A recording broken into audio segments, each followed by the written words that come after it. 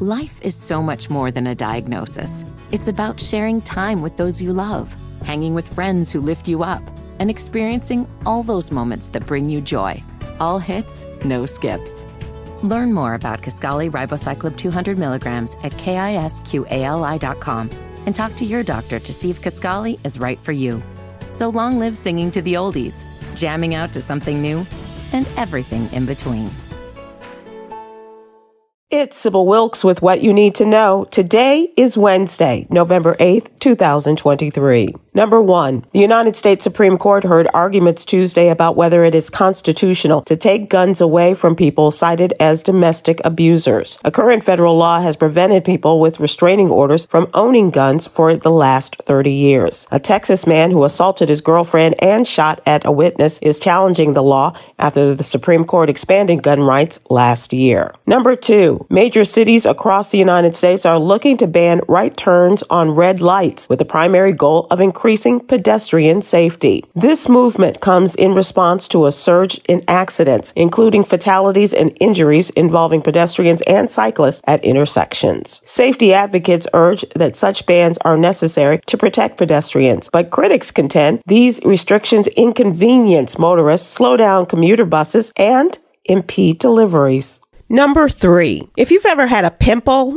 stubbed a toe, or grazed your knee, you are already familiar with the pain, swelling, redness, and loss of function that inflammation causes. Inflammation is your body's natural response to injury or infection, and most times it's a temporary state that helps your body's defenses tackle the root cause and initiate the healing process. Several causes of low-grade chronic inflammation include physical inactivity, obesity, diet, stress, and exposure to environmental toxins and tobacco smoke. Read more about it in today's Black Health Matters column in the What You Need to Know newsletter.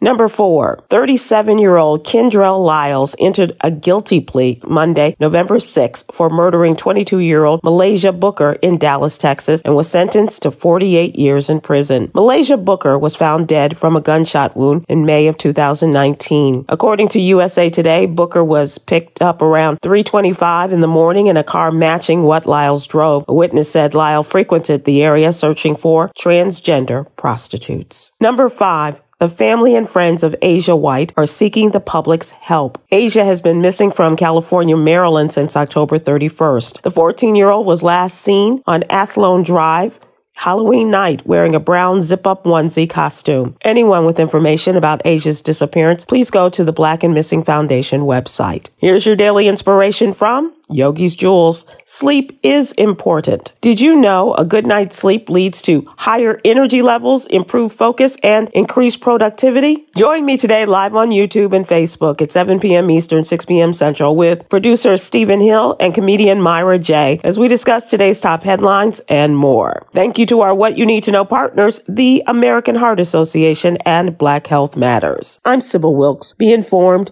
be empowered.